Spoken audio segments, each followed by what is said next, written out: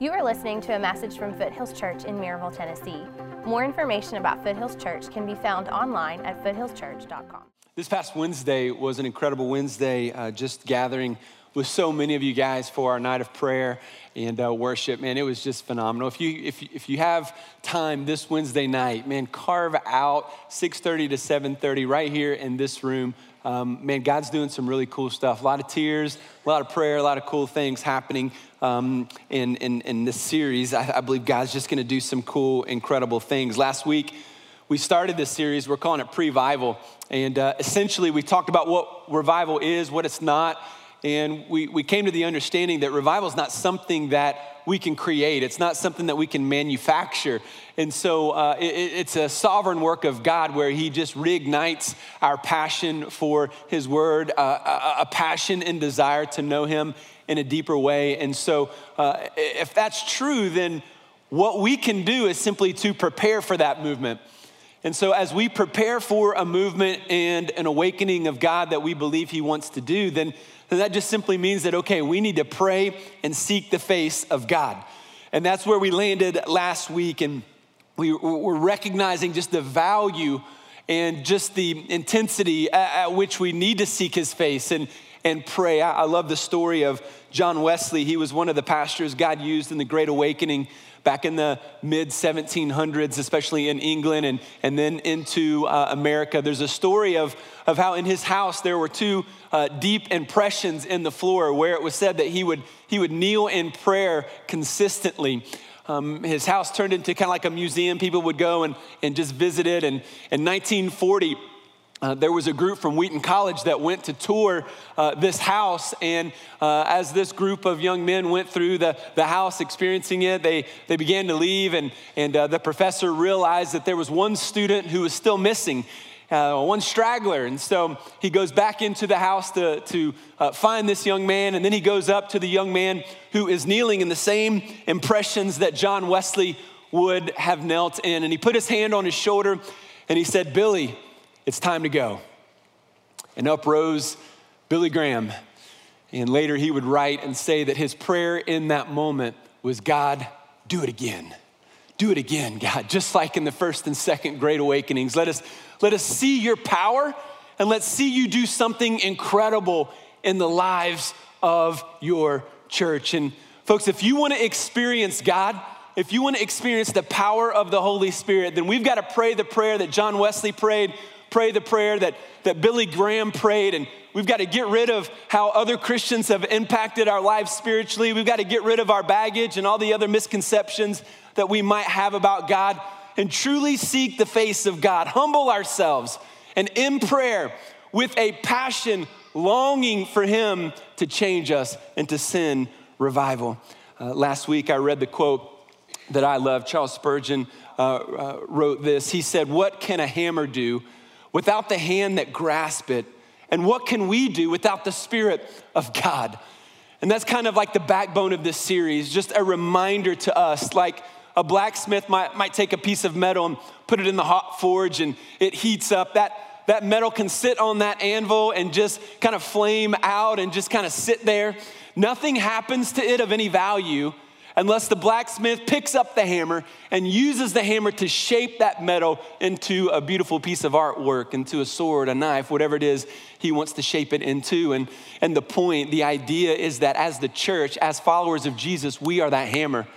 You can do nothing. I can do nothing on my own apart from the Spirit of God working in me, and apart from God picking me up like a hammer, picking this church up like a hammer and swinging it for his glory to make use of it and to do something that's going to impact the lives of this community around us, that's going to change my heart first and foremost, that changes your heart and then pours out into this community to make a difference for his kingdom. And that's what I long for. That's what this series is about. I'm challenging you to pursue God like never before, to pray for revival as a church, we started last Sunday. We've got a 21-day prayer guide you can get on our app. You can get on our website that kind of directs your prayer, directs your reading of the scripture. We're doing that together. We're meeting on Wednesday night to pray and seek the face of God. I just believe God's gonna do something incredible this year in your life and the life of this church and in this community as a result of us pursuing God like never before as a church. So we're learning, okay, prayer is important in this endeavor. Prayer is needed. We've got to become men and women of prayer. And the issue that we have is, okay, well, how do we do that? And last week I said prayer is a learned habit. We learn how to do it by actually doing it. We learn how to do it by watching and learning from other people. And the greatest person in the history of the world to learn how to pray from has got to be who? Jesus. Yeah, we're in church. Anytime the pastor asks a question, it's either Jesus or maybe Moses, but it's one of the two, right? And so, yeah, he's the one. And so he shows us what that looks like in Matthew chapter 6. Let's turn in your Bibles to actually begin to read. This is gonna be kind of a two-part sermon. So we're gonna get half of it today. Next week will be the second half as we look at Matthew 6. And this is gonna be a familiar passage for those of you who are familiar at all with the Lord's Prayer. But we're gonna start in verse 5 of Matthew 6. If you don't have your Bibles, it'll be here on the screen. And here's what it says. These are the words of Jesus. He says, and when you pray, you must not be like the hypocrites, for they love to stand and pray in the synagogues and at the street corners, that they may be seen by others. So he says, look, don't be like the hypocrites, right? And so, you know, there are hypocrites all over the place and in the church, and we know that, and we've all kind of struggled with that as followers of Christ. And one of the evidences of a hypocrite is, hey, look at me, I'm super spiritual. And then to like not actually live it out and to not actually have, you know, a passion for the lost and have a passion for those who are far from God. And so he says, don't be like that. Look, that's not what it's about. He says, truly I say to you, they've received their reward. But when you pray, go into your room, shut the door, and pray to your Father who is in secret. And your Father who sees in secret will reward you. And when you pray, do not heap up empty phrases as the Gentiles do, for they think that they will be heard for their many words. Do not be like them, for your Father knows what you need before you ask him. Pray then like this, our Father in heaven. Let's just pause there for a minute. Let me point out a few things that I think are huge as it relates to our prayer life here today. And the first thing is this. I think Jesus expects you and I to actually develop a habit of prayer. So when he says, when you pray, Jesus is making the assumption that you are going to pray, you are gonna want to pray, you're gonna recognize your need for prayer, and he assumed that we would develop a habit consistently of prayer. Now, the reason why I think he can make this assumption that we're gonna pray, which is a pretty big assumption, isn't it? That you guys are just gonna pray, we're gonna pray regularly, it's gonna be a habit, right? The reason why I think he can do this is because of what the New Testament teaches us. 1 Corinthians 13 says, do you not know that you are a temple of God and that the temple of God dwells in you? So as a follower of Jesus, if you have truly experienced salvation, if you have turned from your sin and you've given your life to Christ, you've given him the authority of your life, that means that the Holy Spirit now lives within you. And a result of the Spirit living in us is that there is a desire to pray. There is a desire to be in the things of God. The Holy Spirit in us begins to develop holy loves. It's a decrease in love of the world, and it's an increase of love of the things of God. Things like his word, being and serving in his church, being and making disciples around us, right? So this is what the Spirit does within us. You can't manufacture that. The Spirit just makes us have this longing. Now, as a follower of Christ, you maybe have experienced seasons in your life where you're just like super excited about prayer, super excited about church, and then you've experienced moments where it's like become boring or it's become kind of routine and you're just kind of like not feeling it, right? So we kind of ebb and flow emotionally and spiritually like that. But as a follower of Jesus, there's one thing that remains. Because the Spirit is in you, there's always that reminder and recognition because the Spirit inside of you is telling you, you need to pray. You're missing out. And so when you hear me talk about prayer, as a believer, no matter where you're at spiritually, there's something inside of you that's going, I need that. I want that. I long for that. Why? That's evidence of the Spirit working within you. In Romans chapter 8, verse 15, Paul says that the Spirit in you causes you to cry out, Abba, Father. And what he means by that word Abba is an Aramaic word that we don't even have a translation for in English. And so the best that we can kind of come up is just kind of envision your 3-4-year-old, and when that 3-4-year-old daughter or son cries out to you as dada or daddy, and he doesn't know you fully, he doesn't actually, understand love at that point. But there is just something inside that little 3-4-year-old, 2-year-old that just cries out, Dada, Daddy. And there's that love and that intimate kind of connection there that our children have with and to a father. And that's the kind of idea. He says the Spirit is living within you, and that Spirit is crying out to your daddy, to your heavenly Father. And he gives us that longing to want to connect to and with him. And that calling comes from the Spirit within us. So if there's no desire to pray in your life, if there's no desire for the things of God today, then I would just sit back today and I would encourage you to kind of look at your conversion experience. Did you really experience a conversion? Have you really experienced a change in your life that the Holy Spirit did save you and transform you? Just a question we all want to wrestle with and we all want to think about. But if the Spirit is there, if he's within you today, the desire is there on some level. That's part of what it means to be a follower of Jesus. He inspires us and brings that out. I believe that those who are believers, you want to pray more. You know you need to pray more. Like I need to pray more. I'm nowhere near where I want to be in my prayer life. And so that desire is there, but what do? How do we go about it? I think that's the issue. We often say the same words over and over again in our prayer life. And when we say the same words over and over again, we get bored. And then when we get bored, there's just this prayer isn't a life-giving habit. It's not a life-giving moment for us. It's kind of like a to-do list, or it's kind of like a thing I know I got to do, but I don't really know how to do it, and I'm kind of bored with it. And when I try to do it, after about 30 seconds, I start thinking about something else. You've been there. I've got a window in my little office still at home, and so I'll put my Bible out. I'll get my coffee out. Right, I've got my plan. I got my journal. Like I'm a pastor. Right, this is going to be a moment with the Spirit of God. And I look to the Word. And I read a little bit, and then I bow my head in prayer, and then I hear my neighbors walking their dog. What's going on out there? I need to walk my dog. You know what? I'm a terrible dog owner, Now all of a sudden I got Brutus on a leash, and I'm walking him in the yard. I'm like, I was supposed to be in prayer, and here I am. I'm walking the dog, right? Why? Because we're distracted really easily. We get distracted. We need a plan. We need a habit. We need help. And everybody in here needs help to kind of dial that in. And we say these things over and over again, which, by the way, just makes it feel like less inspiring. It makes us feel like, man, we're just not making an impact and we're not experiencing the power of God that we have been told we're going to experience when we pray. So what do? How do we overcome this? Well, in verse 6, Jesus takes another step closer to the answer. So the next step for us is to realize if we're going to experience this moment, we've got to determine a time and a place to pray. Like before we go into the hows, before we answer some of these questions that we're wrestling with, we need to determine a time and a place that we're going to pray. Here's what he says. Remember it.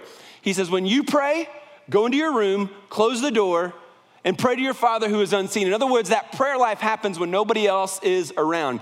Then your Father sees what is done in secret. He's going to reward you. He'll answer your prayer. He's going to reward that moment that you're giving to him as you seek and pursue him. But in your room, determine a time, determine a place is huge. Time and place, time and place. Why is a time and a place so important? Well, just like when you practice, if you're in a sport or you're in the band or whatever, your coach, your director never just says, hey, we're going to practice sometime this week. Y'all show up whenever you want. That wouldn't work. He or she expects you to show up at a certain time at a certain place, to hold you accountable to that and to actually get the work done. So a time and a place. Where will you do this? Will it be in your room? Is it gonna be, on your front porch, in your basement, wherever it is, in your office, at work? You've got to determine the place that you wanna meet with God every day. And you need to determine a time that that's gonna happen. This is just basic human nature. Without this, you're gonna continually suffer and you're gonna continually miss this opportunity to grow in your faith. There are some great books that are out there on the power of habit that you could read. Charles Duhigg wrote a good book on the power of habit. Atomic Habits is another great book on just the human nature and just kind of scientifically how we work as human beings to create a habit. So a desire to lose weight, a desire to eat healthy kind of hits us all in January, right? New year, okay, I guess we got to think about it, right? But so many of us don't do anything about it. Why? Because we don't do the things necessary to develop things as habits in our life. And this is one of those things. It is the most important thing as a believer, as a human being, your time with God. It's more important than your diet. It's more important than going to the gym. It's more important than making money. It's more important than anything else you'll do.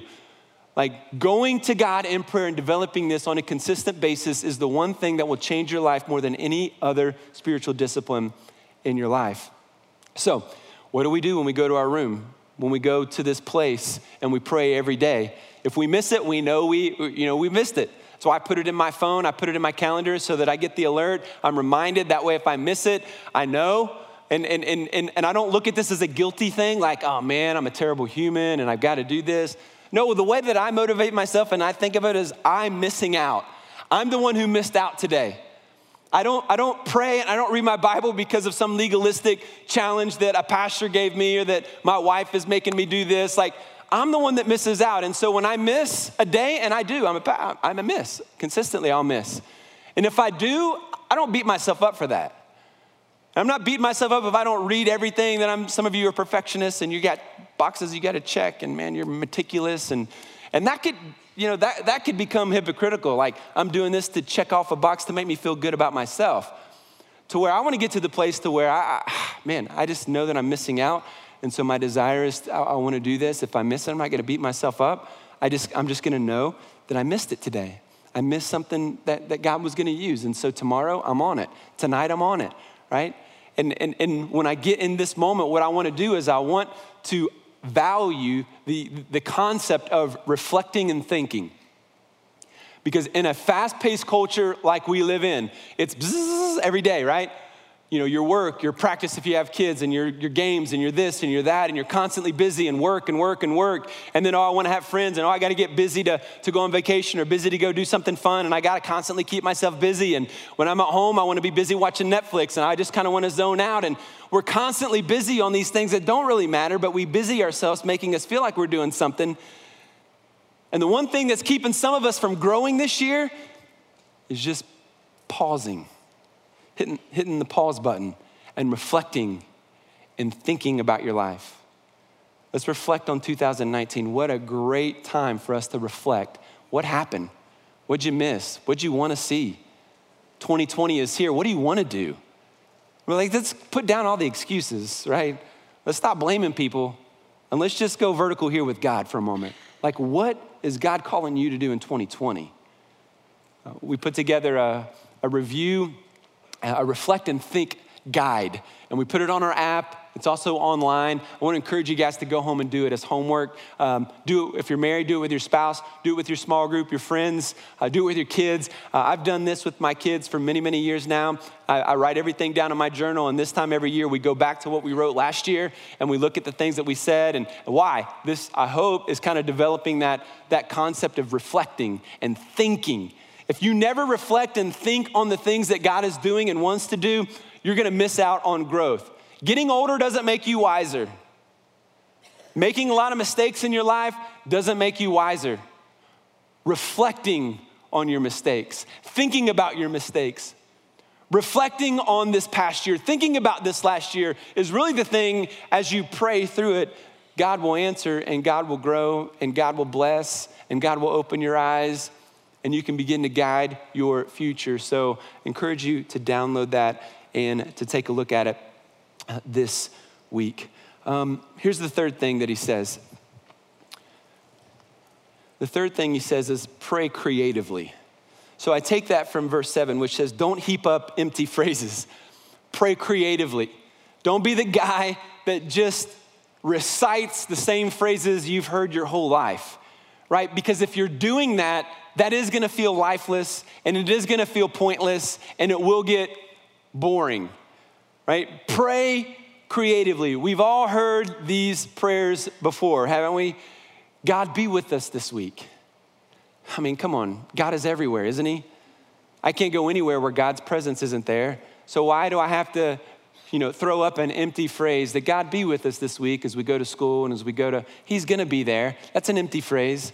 God, just put a hedge of protection around my family. Right, you've heard that. I remember growing up praying that as a kid, like, God, hedge of protection. I didn't even know what that was. What is it? It's a row of bushes. Like, I want more protection than that. I want like the stone brick wall and like the iron gate protection, God. And my favorite is, God, bless this food to the nourishment of our bodies. That's gotta be the best one, right?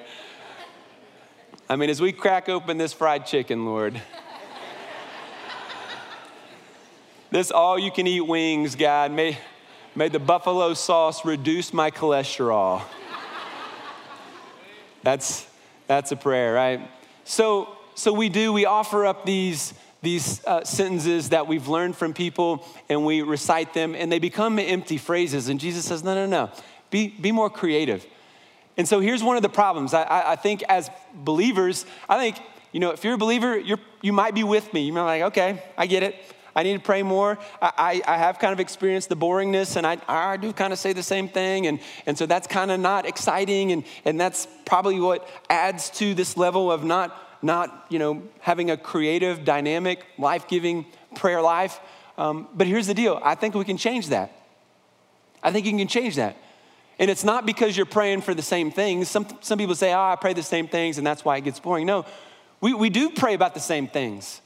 If you're married, you should pray for your spouse. If you've got kids, you should pray for your kids. You should pray for your leadership and your spiritual growth. These are things that we should pray for consistently, but the difference is a little unique. Think about it in terms of your meal plan this week. Like, you're gonna eat every day, right? But your meal plan is gonna be diverse. You're not gonna eat the same thing every day. Like, as a good Christian, Chick-fil-A is probably in your rotation, right? If it's not, we need to pray for you. But if you eat it every day, you're gonna get tired of it, right? You can't eat it every day. Some of you are about 4 out of 5 days, 7, you could do that. But eventually it's gonna get old. So the same is true with prayer. Like, you can pray for the same things, just pray creatively, which brings some life. So how do you do it? Well, one of the easiest ways and examples to actually pray in a dynamic way is to pray the scripture. So one of the habits that I do is I read through a psalm, and whatever the day of the month is, today's the 12th, I might read Psalm 12. I do this with Proverbs as well. And as I read that chapter, I can then go back and pray that chapter. And as I pray from scripture, the words that I'm saying, now all of a sudden, like, every verse has turned into a prayer.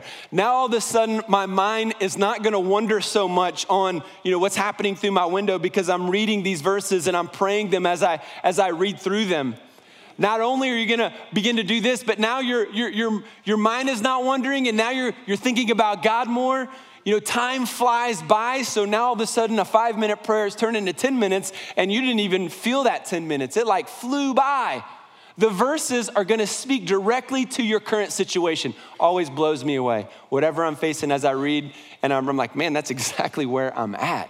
You're gonna feel closer to God. Anxiety will begin to decrease. Why? Because you are now consuming yourself with the things of God. The petty things of the world begin to die down as you look more intently at the word of God.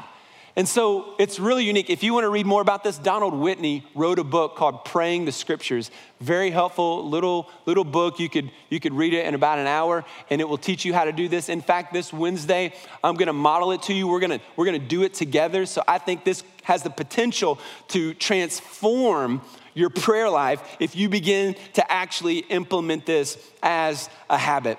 Now, in verse 8, Jesus says, your Father knows what you need before you ask. Now think about that verse for a second. If Jesus knows what we need before we ask, now there's another layer of prayer that we can start to think about it, because now all of a sudden, prayer is not just, Lord, give me, bless me, and bless her and give me that and make sure they get that. And now all of a sudden, prayer isn't just a gimme list or a wish list, because he already knows what we need. So he says, look, you don't have to spend a lot of time there. I already know what you need, right? And then we would go, well, if I don't pray for stuff that I want, then what the heck am I supposed to do? Like, that's all I do is ask for stuff. Well, here's what he says. He says in the next verse, this then is how you should pray. This is how you should pray. This isn't a prayer that you're supposed to memorize and recite before your ball game. This isn't a prayer you memorize to recite before anything. He doesn't say this is like what you're supposed to memorize. He says this is the model. In other words, look at this as a guide, as a model for your personal prayer life. And so what does he start the prayer with? He says, recognize who you're talking to. He says, our Father in heaven. Our Father who art in heaven, if you're a King James dude. So recognize who you're talking to. You see, we're talking to our heavenly Father. So when you look at the Old Testament, it was written over the course of thousands of years. And all throughout the pages of the Old Covenant, God is only referred to as Father 7 times. Now, you look at the New Testament, he's referred to our Father over 150 times. So there's been a shift. Like in the Old Testament, he's creator, he's sovereign, he's our shepherd, all these great images. But for whatever reasons, they didn't just approach God as a father. But Jesus comes on the scene and totally transforms everything. And he says, look, I want you to go to God as your heavenly Father. Now, why? How can we do that? It's all throughout the pages of the Bible. God is a personal God. He's not just some cosmic force that set the world in motion and started spinning it and just went about his business. He is a personal God. He knows every single person in this room. He knows every single thing that you've done. He knows every single sin you've committed.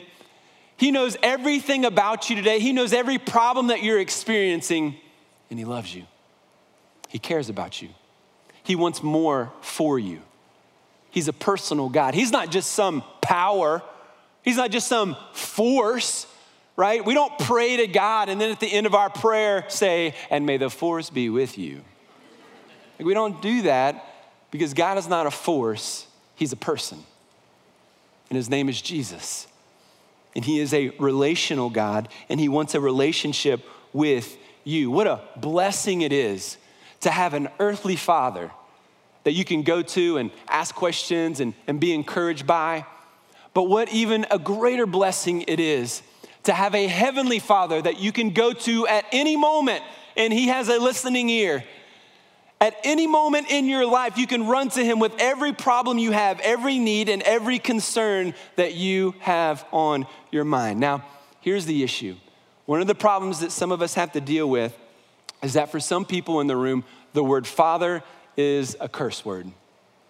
The word Father brings up all kinds of bad memories, brings up some bad conversations, some hurtful times, some negative thoughts, some difficulties, because there are some deep father wounds that perhaps your dad instilled in you. So when you go to God in prayer and you start with our Father in heaven, you might pause and think, if God is anything like my father, no thank you.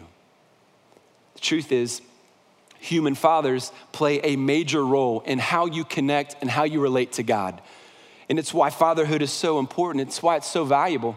It's why the scripture is clear that fathers are to be the spiritual leaders in the home. Some of you realize that perhaps you need to grow.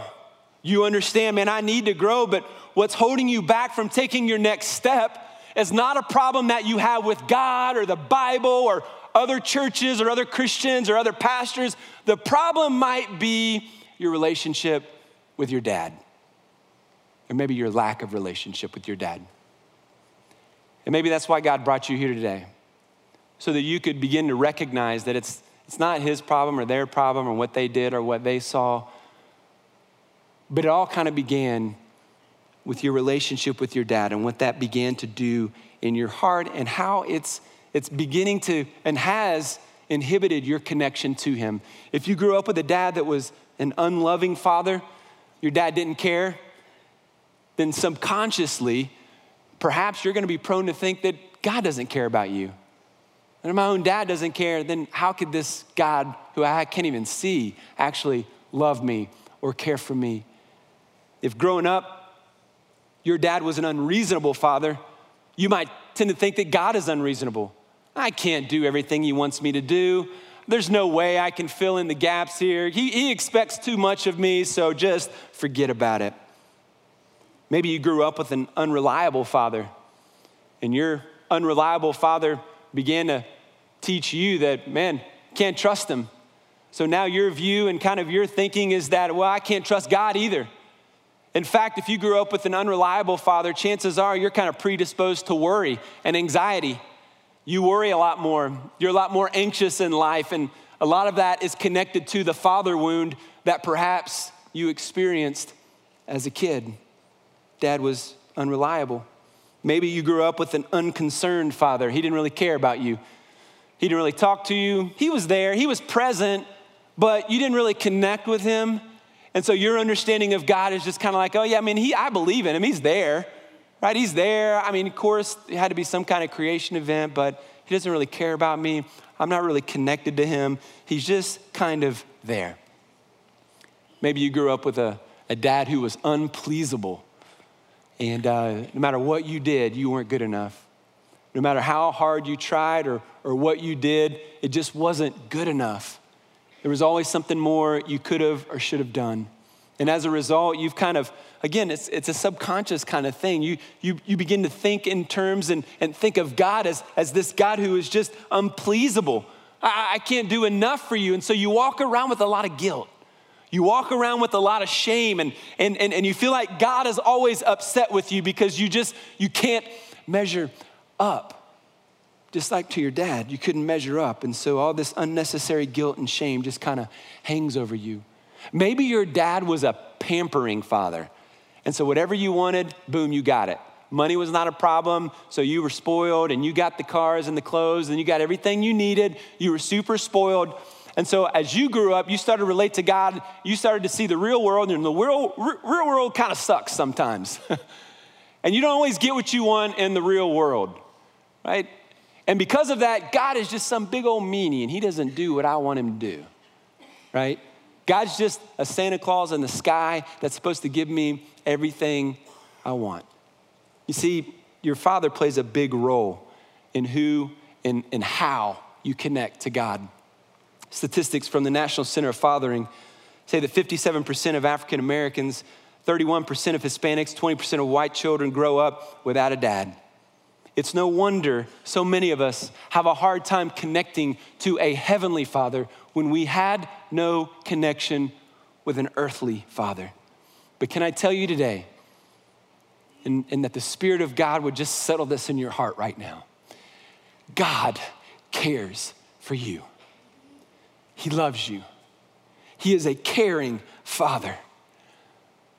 And no matter what you've experienced growing up and no matter how you've navigated through that, maybe 2020 is a brand new year for you to envision and to think about and comprehend and begin to understand the love and the power of God's love in your life. You know, the truth is, you and I don't have the brain capacity to really truly grasp how grand God's love is. Here's what scripture says. I love this verse in Ephesians 3. Paul's praying for the church and he says, I pray that you, being rooted and established in love, may have power together with all the Lord's holy people, power within us as a church. Great prayer to pray. I could pray that for us right now. And the reason why he's praying this is that we might grasp how wide, how long, how high, and how deep the love of Christ is. And to know that love that surpasses knowledge. The love of Christ is so deep, it's so wide, it's so immense, it's so amazing that it surpasses our knowledge in the sense that we can begin to understand it and grow in it, but there will never be a day in your life where you can touch the depths of God's love for you. You'll never get there. It's too grand, it's too deep, it's too powerful. That's how much he cares about you, how much he loves you.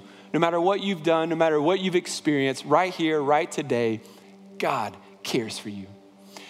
I love the story in Mark chapter 4. Jesus is with his disciples. They're on a boat and they're in the sea and a big storm kind of blows in, kind of like last night. Anybody's power go out last night? Kind of some storms, some tornado warnings and stuff. It's always a little freaky. And so here's Jesus. He's with the disciples. The storm hits. The disciples get really, really scared. Jesus is in the bottom of the boat. You remember this story? What's he doing?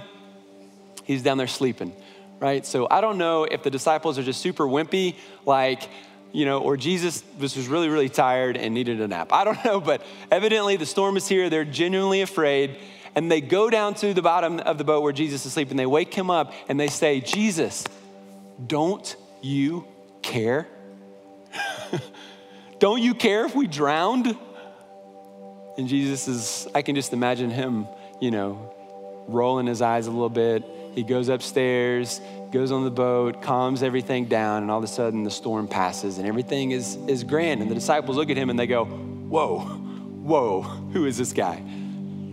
I can just imagine that there's some people in the room coming at the end of 2019, and I can just kind of relate to you on some things that happened in my life. And I've gone to God and I've just kind of said the same things the disciples have said. Don't you care, God? You were in the hospital room with me. You heard the news. Don't you care? There's probably some married folks in the room who are expecting miracles to happen and transformation to happen and healing to happen in your marriage, and it's just not happening. And you're probably thinking, God, don't you care? There's probably some young people trying to figure out, hey, where am I supposed to go? What am I supposed to do with my life? Maybe finishing college, maybe taking that next step, and things aren't working out the way that you had hoped they would work out. Maybe finding that significant other just eludes you. God, don't you care? You've been praying to have a baby. You've been praying for a new job. On and on and on and on. You're praying for all these things. Nothing is happening. And for some of us in the room, like we're right there with the disciples and some things have happened and we're like, don't you care, God? Where are you at? And the answer is yes. He absolutely cares. And he actually cares more about it than you or I will ever care about it. That's a truth that settles my heart. God loves my kids more than I love my kids. He loves this church more than I love this church. He loves my life and my future more than I love it. And the same is true for you. In fact, here's what the New Testament teaches us. Cast all your anxiety, all your worry on him, on Jesus. Why? He cares for you. He cares for you. He cares for you. Can you receive that today? Like he cares for you. He knows exactly what you're going through, and he cares for you. Now, if you're gonna learn how much God loves you, if you're gonna take your next step spiritually in your life, then hear this today. You're gonna have to relax. You're gonna have to rest in the presence of God. You're gonna have to get to this point to where you stop worrying about the marriage and you're worried about the baby and you're worried about all of this stuff, and you've got to get to the point to where you can actually rest in the presence and power of God.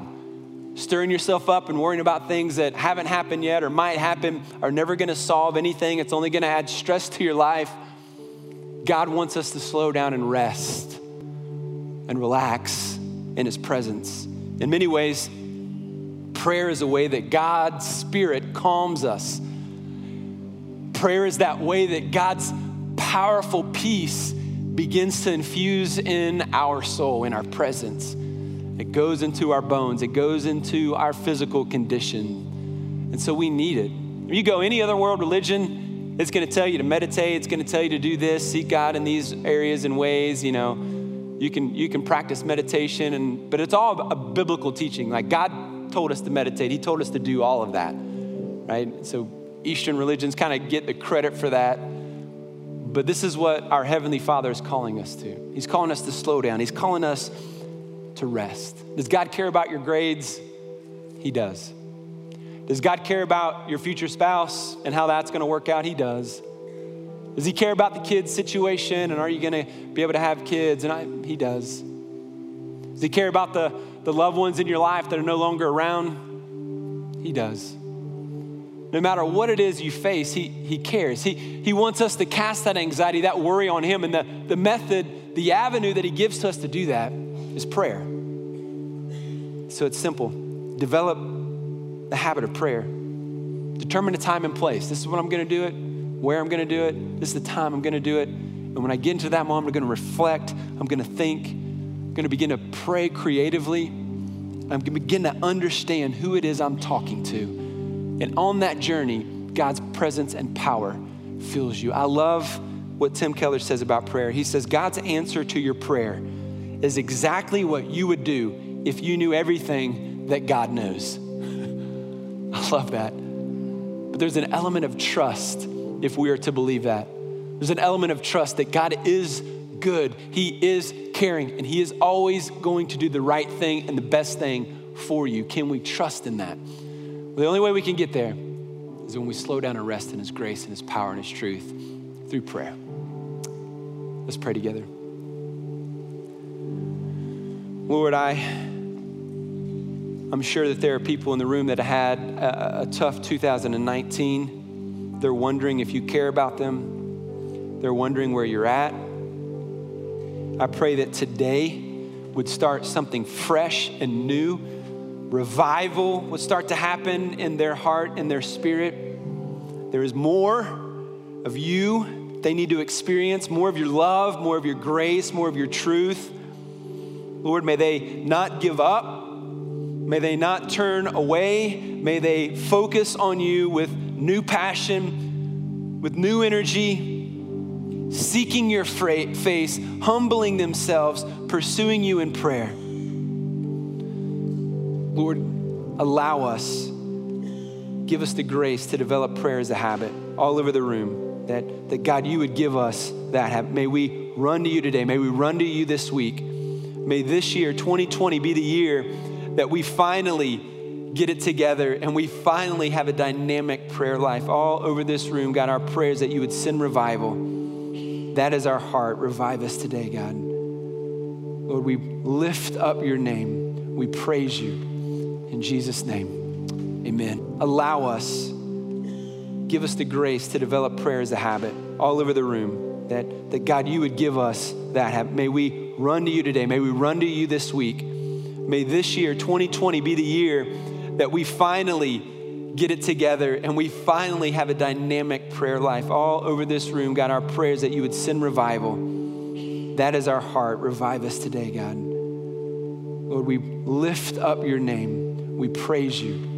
In Jesus' name, amen. Thank you for listening. More information about Foothills Church can be found online at foothillschurch.com.